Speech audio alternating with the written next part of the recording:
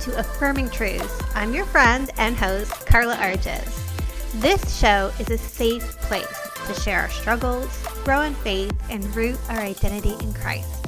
My hope is that you will leave each episode feeling encouraged in your journey. Subscribe so you don't miss an episode, and it would mean the world to me if you would leave a review. I am so glad you're here. Let's get started. Hey friends, welcome to this episode of Affirming Truth. I am so glad you're joining me. I am your friend and host, Carla Arges, and I can't wait to share with you what's on my heart for today. I have been going through the book of John in my own personal Bible study. And this morning, actually, I read something that jumped off the page to me in a new and fresh way because I've read John before. I've gone through the book of John before. And this is why the Bible is so amazing and it doesn't become old. You can't read it and then be done with it because it truly is the living word of God. And depending on where you are in your season, God, through his Holy Spirit, will reveal different things to you through your study, which is amazing. It is the living word. I cannot emphasize enough how important it is for you to get in the word.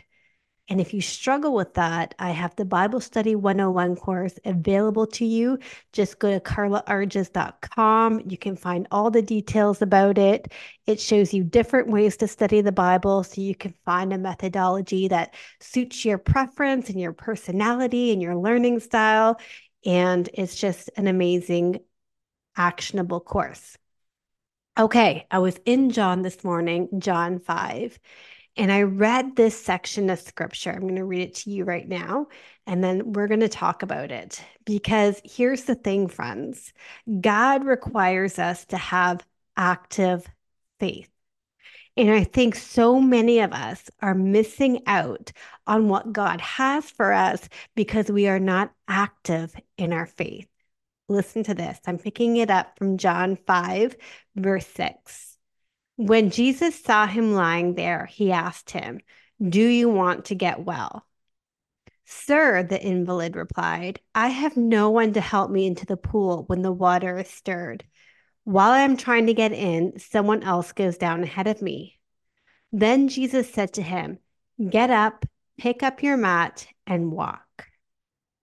Okay, so for some context here, there was a pool of water by the sheep's gate leading into Jerusalem.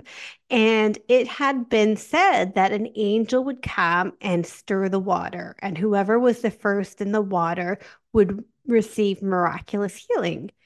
And so many sick people came and sat by this pool and waited by this pool. And that's why the man said, "I'm waiting here, but there's no one to help me into the water." The man had some sort of infirmity or injury that made him paralyzed in some way. We don't know the nature of his illness exactly, but he could not get himself to the water. And Jesus asked him, "Do you want to be whole? Do you want to get well?" Now, that kind of seems like a silly answer. Of course, if Jesus were to ask us, do we want to be well? Do we want to be whole? Do we want our situation to be changed? Do we want to be healed in our pain, in our hurt, in our bodies, in our relationships, in our finances? The answer is definitely yes. Of course I do. But this man first came with the reasons why it's impossible.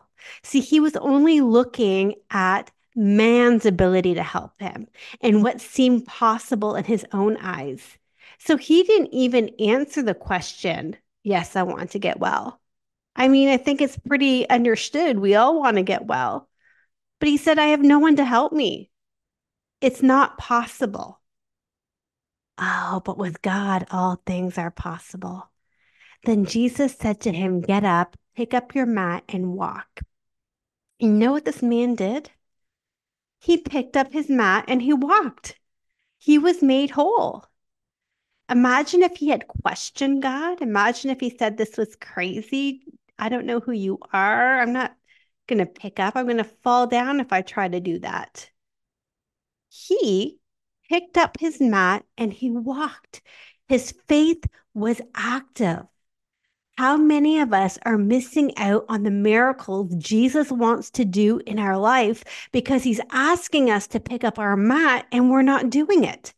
We're still so stuck on the excuses on why it's not happening. We're so stuck at looking at the impossible situation that we're not trusting a God of the impossible who makes all things possible. Faith is active. It's active in the face of impossible. It's active in the face of persecution. It's active in the face of society's judgment, even within the church. You see what happened in this story? This man picked up his mat and he walked. There should have been celebration over his healing. But the Pharisees, the keepers of the law in which they had added to, said, you're breaking the Sabbath by carrying your mat. They weren't concerned about what God had just done. They were concerned about the man breaking their rules. They weren't at awe in Jesus for healing. They were condemning Jesus because of what he did on the Sabbath. You see, God's call for us to act in faith is going to look to others like we're doing something wrong sometimes. It's going to break out of legalism within the faith community. It's going to be countercultural around us. But faith is active. You cannot say, yes, Lord, I die to self, I pick up the cross, I follow you, and then not move. You can't say to God, I want healing. I want reconciliation. I want restoration. Lord, please. And then not pick up your mat and move. There was no lightning bolt that came. There was no outward sign that anything has happened. There's no even indication that the man felt any differently. It doesn't say that in the word. All it says is that he picked up his mat and was immediately made whole. He was healed. He acted in faith. Where is God telling you to move in faith and you're not going? How are you cutting off your own blessing and your own miracle and your own healing because you are not being active in your faith? And this isn't about praying more. This isn't about reading your Bible more. This is about actually doing something, going where God is calling you, releasing what God is asking you to release. Active faith. Pick up your mat and walk. Not pick up your mat and stand. Not pick up your mat and wait around and walk. We need to walk in authority that Jesus has given us into the promised land God has promised us and do it by faith. We love to read Jeremiah 29 where it says that I know the plans I have for you, says the Lord, plans to give you a future and a hope. And yet, when God says, here's the first step of the plan, so many of us don't move. No, that's too hard. No, I don't see how that's possible. No, that's not the way I would do it. And we don't move. What if people judge me? What will people say if I do this? And we don't move. We don't pick up our mat. Where is God calling you? Don't you know that being in his will is being in the abundance of blessing? Don't you know that walking in his plan is to walk as close to him as possible on this side of eternity? Pick up your mat, friend, and walk. Take that active step of faith. wherever God is calling you to, where God is wanting to make you whole and you can't see it yet, step out in faith as if it's already done. Step out in faith as if it's already done. That is my encouragement for you today.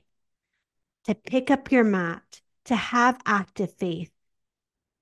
And my affirming truth for you is I will pick up my mat and walk in the power of the Almighty.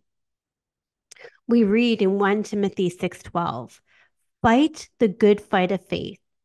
Take hold of the eternal life to which you were called and about which you made the good confession in the presence of many witnesses. You have confessed to be a follower of Christ. Follow him. Fight the good fight of faith. It is a fight. We have to fight against reason. We have to fight against what is seen. We have to fight against the world's expectations. We have to fight against our own ideas. We have to fight that good fight of faith. We have to take hold of the eternal life, of the promises God has promised us. We have to be active. So, friend, that thing that you're waiting on for God to do, He's waiting on you to take that first step. So pick up your mat and walk. I'll talk to you next time. Thanks for joining me today. I hope we're already friends on social media, but if we're not, come find me on Instagram at Carla Arges or at Affirming Truth. Can't wait to see you back here next week. Bye, friends.